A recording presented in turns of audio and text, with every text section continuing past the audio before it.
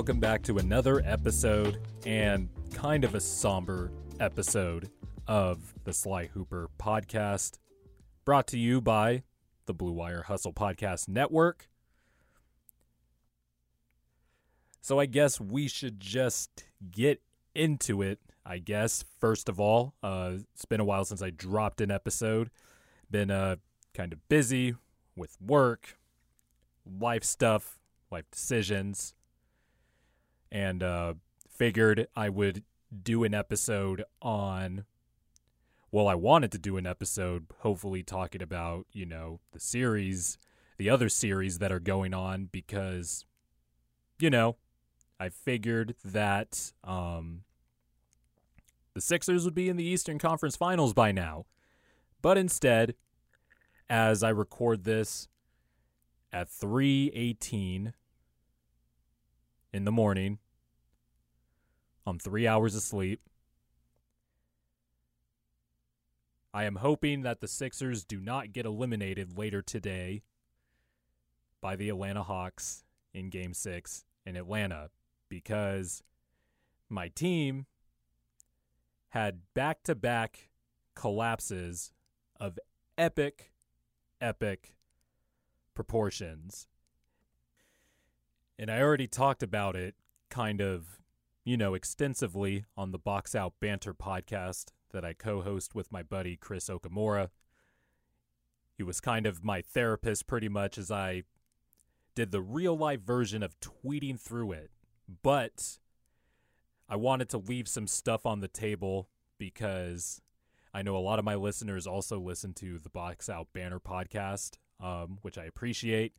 But I wanted to specifically talk about some stuff on this podcast about, I guess expanding my thoughts and also bringing in some new information as I painfully go through this episode. Probably go about 20 minutes here. But yeah, before I start, as far as today's game goes, obviously I want my team to win. I want my team to win the series, where you're obviously going to have to win in 7, force a Game 7 back to Philly on Sunday. But honestly, it's almost like even if the Sixers do come back and win this series, because they have been the better team, they are the better team. Sorry, Atlanta fans. You guys should get credit. You guys took those games away that, the Sixers just choked away and vomited all over themselves, and you guys took it. And most young teams probably wouldn't do that in a playoff situation they've never been in before. So props. But the Sixers are the better team. They are the more talented team.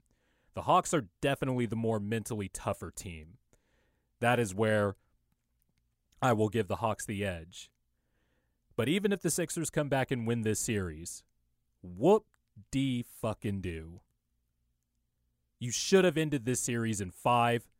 Honestly, this should have been a sweep if Doc Rivers had just made some simple adjustments going into the series that literally everybody else saw coming. We said you can't put Danny Green on Trae Young. And what do we see in Game 1? Danny Green's guarding Trae Young for most of the first half and drops 19 points on Danny Green out of his 25 points he scored in the first half. We said you can't go with an all-bench lineup as you get deeper into the playoffs. What does Doc Rivers do? There is a 5-man all-bench lineup out in the first half of Game 1. And the kicker, Doc watches this all-bench lineup allow a 17-0 run in a game where the Sixers were already down. I believe it was 8 points at the time when the run started. So then you make the simple adjustments. Finally, Sixers take a 2-1 lead. Then Game 4 happens. Sixers build up an 18-point lead. Joel Embiid was sluggish and terrible to start the game. Then in the second quarter, he had a dominant stretch, and the Sixers expanded the lead. Although, honestly, some of the process on the offensive end of the floor I didn't like, even though it resulted in made baskets. I didn't like the process behind the result, if you will. And then in the second half, it all just fell apart. Joel Embiid goes 0 for 12. The Sixers allow an ungodly amount of offensive rebounds. John Collins, Doc Rivers said it after Game 4, and we'll get to Doc Rivers in a bit, but John Collins was, tougher than everybody else. He had 2 key putbacks that kind of got the crowd into it. Another defensive stop where we stopped Bogdan Bogdanovic from hitting a foul line jumper. The Sixers can't grab the rebound. Hawks get it. John Collins kicks it out to Trae Young. John Collins floats to the corner. Trae Young drives to the paint and does this really insane and incredible pass to John Collins in the corner for a 3 to bring the Sixers lead from 4-1. And at that point, it was over, and Joel Embiid missed a bunny at the end. He obviously didn't have enough lift in his knee because he's playing on one leg. But either way, it was a bad game by him, and it was a collapse by the Sixers. And it was an epic collapse, and there was no excuse to lose this game. But you could at least come up with like a few reasons to justify it. They're on the road. The Hawks are a plucky young team. And, if you just make a run, the crowd gets into it, then maybe the other team, the favored team, gets a little tight. And so you can maybe justify it that way. I didn't, but there are some reasons to justify that collapse. But then you follow it up with Game 5. Game 5. Sixers dominate the first half. Joel Embiid obviously heard Clint Capella's comments about, fatigue and stuff like that. And everybody's going to, joke and all that stuff about how Clint Capella was right. Joel Embiid's playing on one leg. He has a small meniscus tear in his right knee that he is playing through right now and putting his body on the line for a championship. This is the most wide-open championship that I can remember. LeBron's gone. The best player in the world, or the greatest player of all time, is out of the playoffs. Kevin Durant is in a dogfight with the Milwaukee Bucks in the other series because Kyrie Irving went down, and Harden is clearly hobbled with his hamstring injury.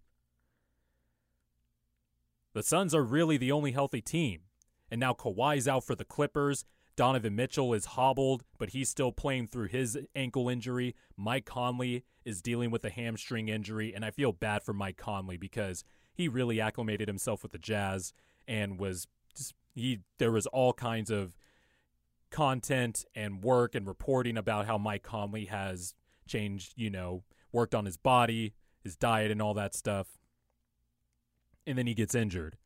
But this is the most wide-open championship you can remember. And the Sixers are the better team. This is not a normal second-round opponent. This is not the eventual champion Toronto Raptors. This is not the Boston Celtics where they went to the Eastern Conference Finals 3 out of the last 4 years. These are the Hawks, who have good players and a good franchise point guard. He's going to be a star franchise point guard for the Atlanta Hawks, Trae Young. And I was wrong on Trae Young before the draft, by the way. I will take the L on that. L for Jordan. L for Jordan. I'll take that.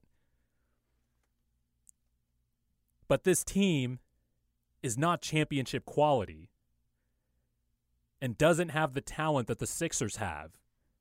But you know what? They have better offensive players, I'd argue. Or more offensive players, more offensive weapons, more shooters. And so I'm watching this collapse happen. First of all, the Sixers build up a big lead. They got 1 point. It was like 63-36 at the end of the second quarter.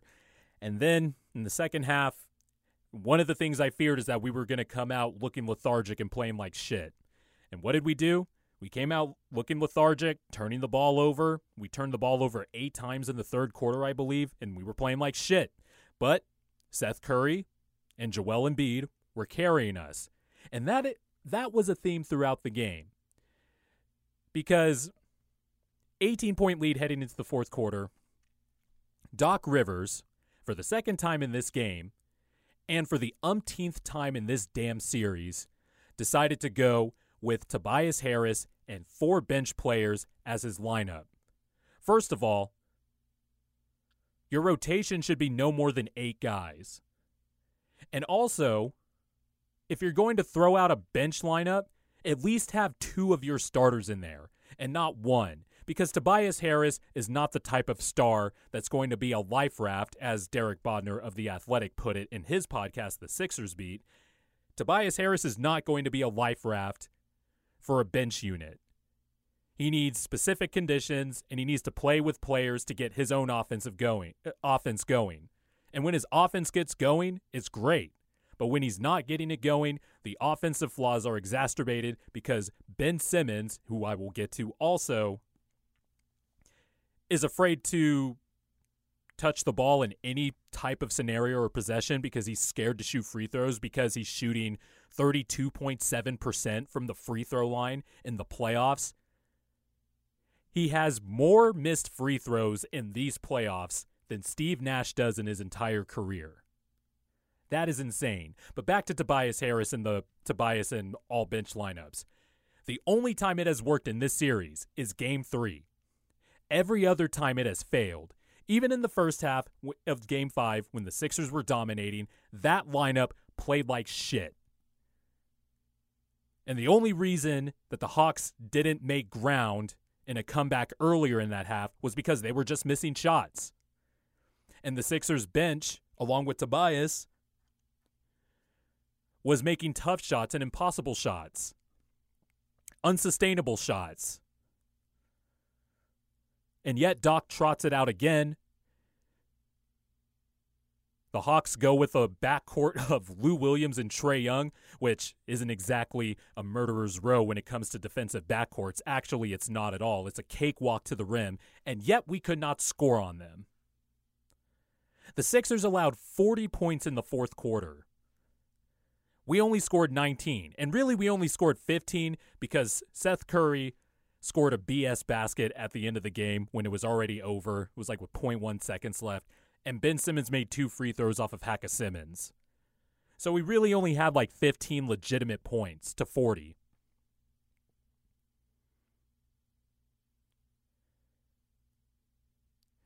I don't know why Doc Rivers is still considered a great coach.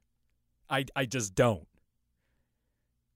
Like, I hear guys like Ryan Russillo and all these other people give Doc all this praise. They think he's a good coach. This isn't 2010, dog. Like, he gets so much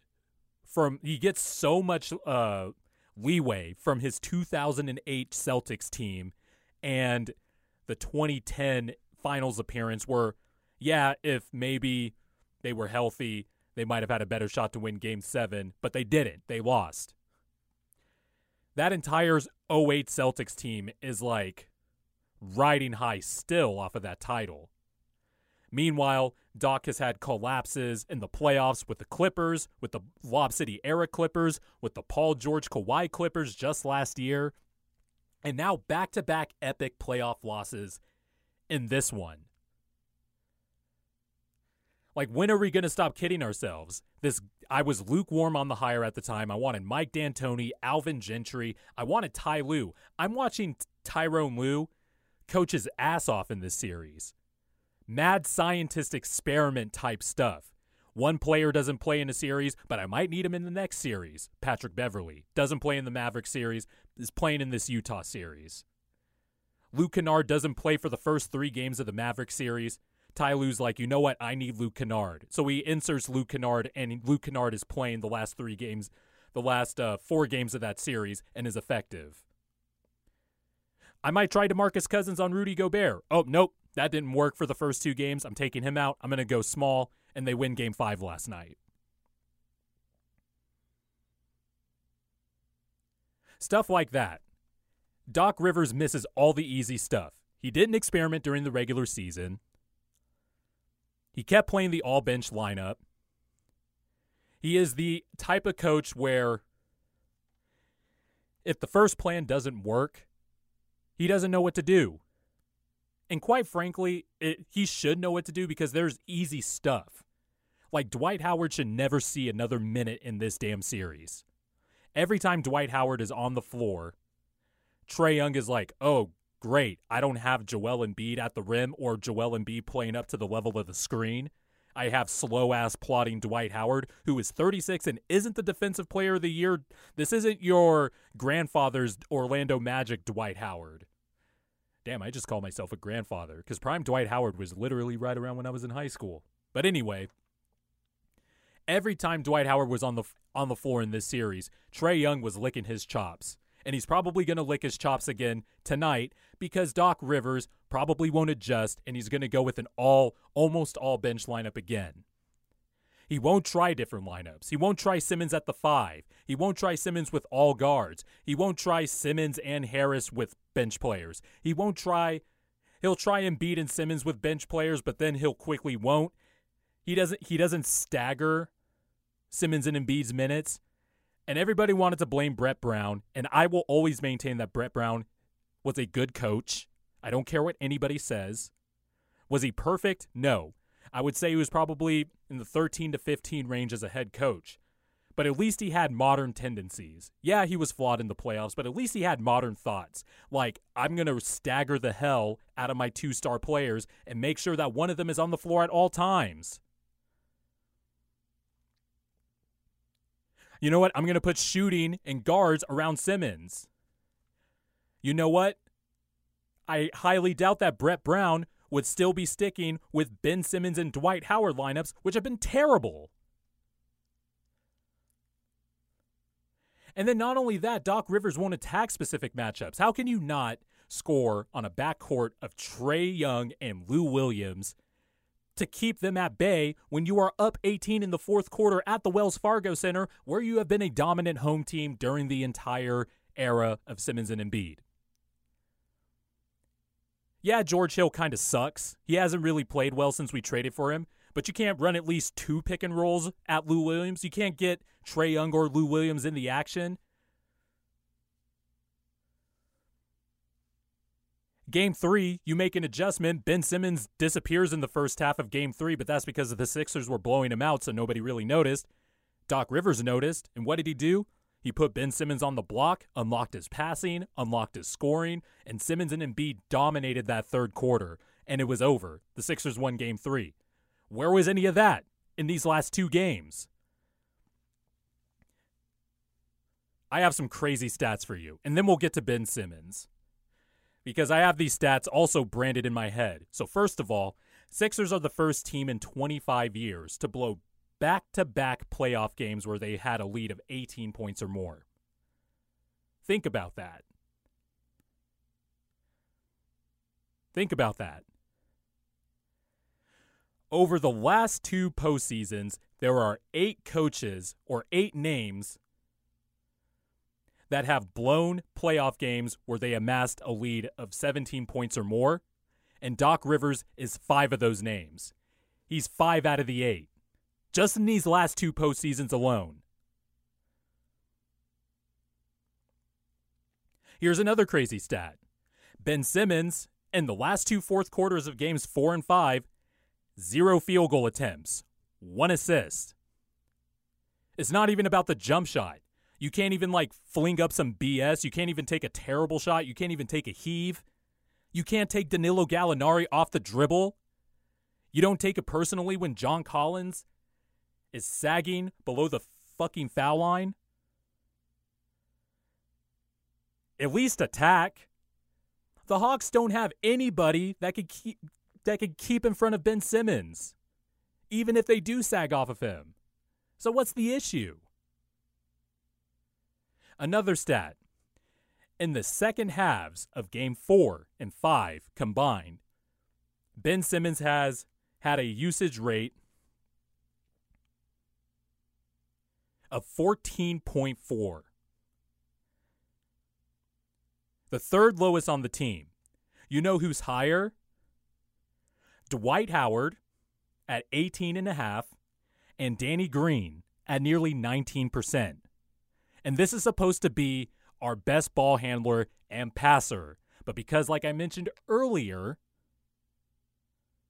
he is so bad at free throws right now that he has no confidence, doesn't want to attack the rim because he's afraid to get fouled. He's not even looking at the rim. And then he'll drive to the rim and not even look at the rim and then kick it out wildly to somebody who's not even open, or it's a bad pass. Another crazy stat for you. In the second half of Game 5, the Sixers, they scored 44 points. Joel Embiid and Seth Curry made all of the Sixers' baskets in the second half of Game 5. Joel Embiid and Seth Curry alone. No Tobias, no Ben, not even the occasional Thibault 3, not a Shake Milton hot streak. All the baskets in the second half of Game 5 was Embiid and Curry. Ben Simmons had 2 points in the second half, but that's because it was 2 Hack-a-Simmons free throws that he finally made back-to-back. 2 of them was from Shake Milton, who made free throws. 2 of them was from Furkan Korkmaz, who got fouled on a 3, and in typical Furkan Korkmaz fashion, because if you watch every Sixer game for his entire career like I have, when he gets fouled on a 3, it's almost always he's going to miss one of them. He's always going to go 2 for 3. That's just, I don't know why that is. A lot of Sixer fans notice it. It's like last year whenever Al Horford was on the team and he would smoke a layup, he would clap his hands, and now it's known as the Al Horford clap. This is ridiculous. The ineptitude is ridiculous. And it just goes back to the fact that I've had this consistent stance every year. The Sixers need a perimeter guard that could score. And that is the shame of it all, because I am at the point now where, given where the Sixers are asset-wise, and given that Joel Embiid has now morphed into an MVP talent, and we got to do everything we can to build a good championship team around this guy, we got to trade Ben Simmons. I don't want to, but we have to. Because it's clear he cannot be your second best player on a championship team. He cannot be your primary ball handler on a contender. Because of all the flaws I just listed, he can't shoot. He won't even shoot left-handed layups. He shoots with the wrong hand. He's a right-handed dominant guy who is trying to shoot southpaw, and he has refused to change his mechanics. He has refused to even explore switching hands. He wants to win the game on his own terms. He wants to be a passing kick guy and blow by everybody with his athleticism. But it's been 4 years now. And I like Ben Simmons. He's an excellent player. I think there is valid arguments on both sides of the Ben Simmons coin. But it is apparent now. The debate is over. You cannot win a championship with this current version of Ben Simmons as your second best player. And you know what? We cannot hope for him to improve because he hasn't shown it on the offensive end. He was a terrible defender at LSU, and I think that was more because of effort and that LSU team was terrible, and so he really didn't give a shit. But as soon as he came into the league, he became, he might have some potential on the defensive end. He's pretty good. And now he's a defensive player of the year caliber, defensive player of the year type of player. Which is good. He's a good passer. He's a good rebounder. He's dynamic in transition.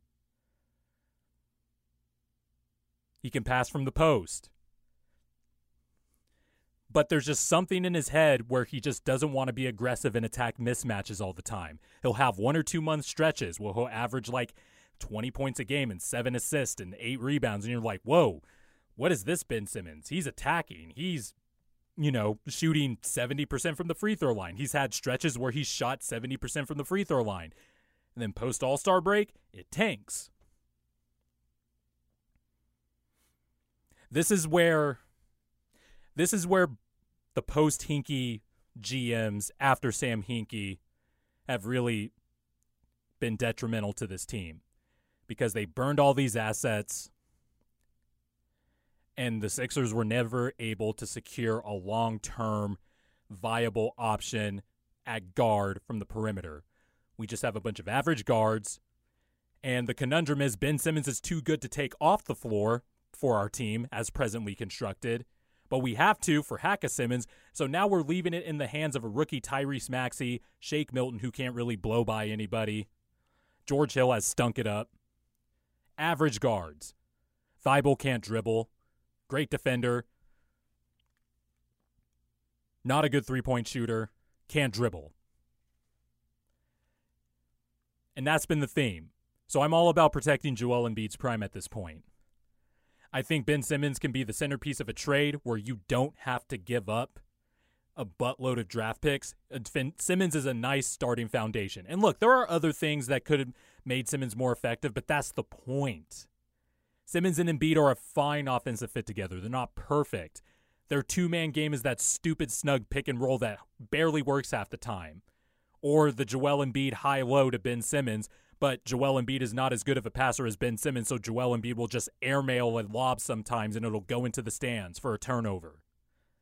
It's not the traditional two-man game. They don't run pick and roll together at the top of the key. They don't have the floor all the way spaced out. It's time. It's time. I'm not saying trade him just to trade him, but I would try to pry for Bradley Beal. If things go sideways in Portland, I would try to pry for Dame Lillard.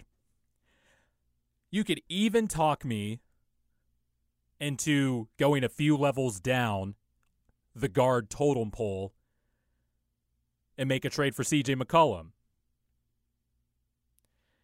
I will sacrifice the great passing to finally get some dynamic pick-and-roll guard play with shooters spread around Embiid.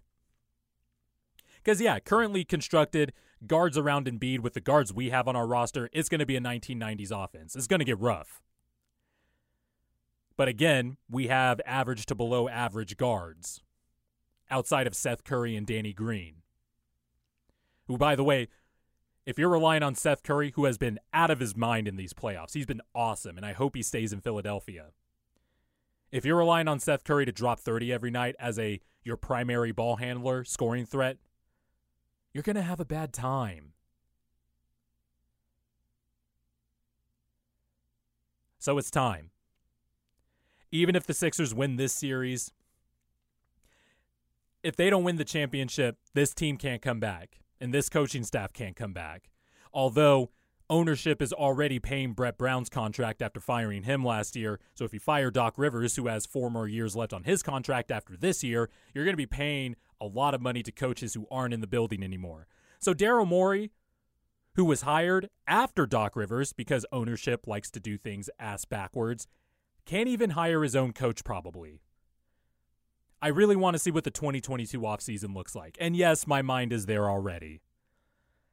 Because the flaws that I've had, the fears that I had for this team and its flaws, they came out in the worst way these last 2 games. And it's soul-crushing. Because I'm a sports fan, you know?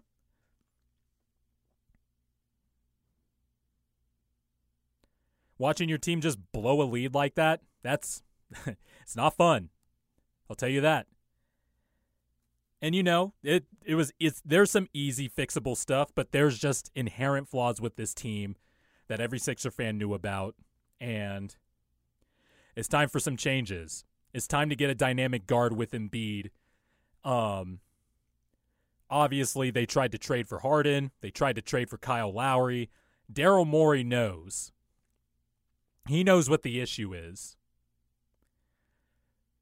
Ben Simmons has been through 2 coaches. Brett Brown has begged Ben Simmons to shoot threes. And now this new coach, Doc Rivers, he's been publicly enabling Simmons to not do anything on offense, scoring-wise. Doc Rivers loves to insult your intelligence if, you question Ben Simmons and his aggressiveness. Doc Rivers even questioned Ben Simmons' own thoughts on his own aggressiveness after Game 4. Ben Simmons said himself, I needed to be more aggressive scoring. And Doc Rivers was like, I don't agree with that. He needed to be more aggressive with the pass and pace. I agree with that. Like, dude, we get it. You're Doc Rivers. You're the PR player's coach. You're supposed to pump up your guys. But can you not call reporters an idiot in that they don't know anything about basketball when they ask you if you had any thoughts in your mind to take Ben Simmons out of the game when they do hack-a-Ben? Because you didn't do it in the last series against Washington when they did hack-a-Ben in Game 4. But boy, these last 2 games, when they started going hack-a-Simmons, guess who was on the sideline? On the bench. Ben Simmons. So why was that reporter an idiot again, Doc Rivers? He's so overrated. Like, I can't And this isn't some new take. I've had this for a long time. Like, I had this since the hiring happened. When the hiring happened and I tweeted it, I actually searched up old Doc tweets that I had before the season started. It wasn't a creative hire, and it was indicative of ownership, who had done basically not anything innovative since Hinkie had left. Or Hinkie, quote-unquote, resigned, a.k.a. forced out of the league by Adam Silver. By the way, the Sixers deserve all the slander, but I will still argue with anyone who thinks the process didn't work. By definition, the process worked. Was the human element, dismissed a little bit? Okay, yeah, sure, I'll hear that argument. But that's irrelevant to the goal of the process. And that's the only thing anti-process people have to hang on. Oh, the human element, I knew the process wouldn't work. No, the point of the process was to tank. So here's the chain. In NBA history, on championship teams, what's the common denominator? That guy has an MVP caliber top 10, top 5 player. Every team, except for the Pistons, who had great players anyway. They had 4-time Defensive Player of the Year Ben Wallace. They had Rasheed Wallace, Chauncey Billups, Rip Hamilton, etc., etc. But to win a championship, you need the guy, or multiple guys preferably. But if you hit on one, you're good. Then it's easy to build out from there. Or at least it should have been post-Hinkie, but apparently it wasn't. The point of the process was to tank. How do you get those star players? You get high draft picks. How do you get a high draft pick? You have to stink. Okay, so how can I stink more to increase my odds? And yeah, I know that sounds computer and analytical or whatever, but those are the facts. You need a high draft pick to get a star. And the Sixers got one. So the process worked. It's not debatable. So I'm not going to hear any of that. I will definitely, the team definitely deserves to get slandered. I think everybody but Embiid, because this dude's putting his body on the line. I think Seth Curry should be absolved from slander.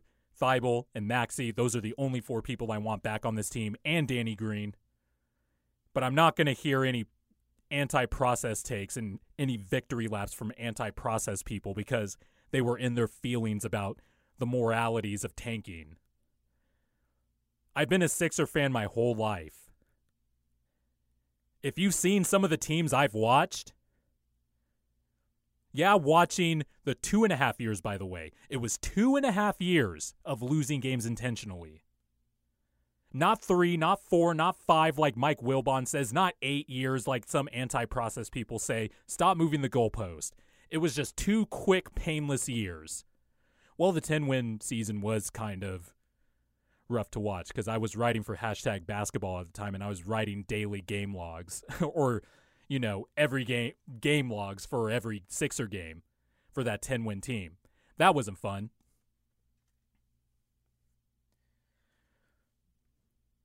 But I've seen the Sixers in the playoffs more times than I have had probably, at least consecutively, because after the Iverson finals, those teams were mediocre because they didn't know how to build around Iverson. And then they tried to fool themselves into thinking the Drew Holiday, Andre Iguodala, Jody Meeks, Lou Williams, Thaddeus Young, Evan Turner, old Elton Brand after he ripped up his Achilles. They thought that was the core. And the only reason they made it to the second round of the playoffs in the lockout season was because Derrick Rose and Joakim Noah got hurt in the first round. The Jimmy Butler Sixer team, the Embiid, Redick, Simmons, Harris, Butler team, and this team are already 2 of the best Sixer teams I've ever seen in my life. Joel Embiid has had a season that was better than any season Iverson has had in Philly, with the exception of the finals run. And yeah, I said it. When you account for the defensive impact that Embiid has, defensive player of the year caliber defense, and the world-destroying offense on the block, this season was up there. It was right behind Iverson's MVP season. And if you want to take impact on both ends of the floor, Embiid had the best season I've seen from a Sixer.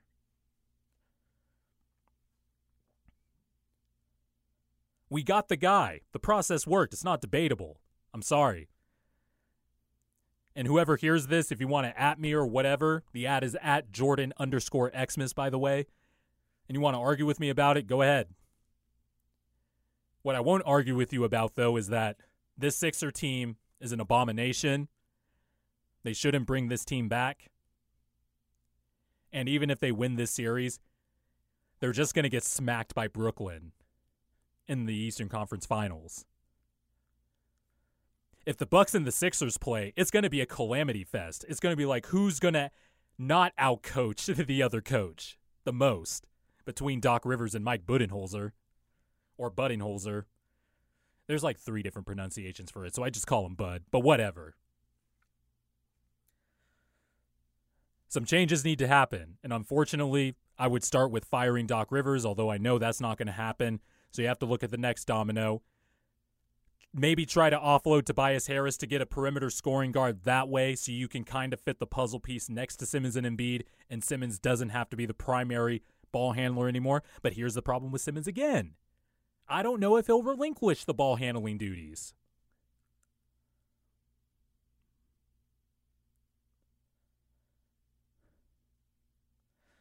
As you can tell, it's been a very rough 48 hours in my sports world. But, Padres have lost 6 out of their last 8 games. They actually got a win last night against the Cincinnati Reds in a full-capacity Petco Park. Mark Melancon blew a 2-0 save in the bottom of the 9th, or in the top of the 9th. Reds take a 4-2 lead, and then the Padres still win, walk it off with back-to-back 2-run homers. My teams are just collapsing.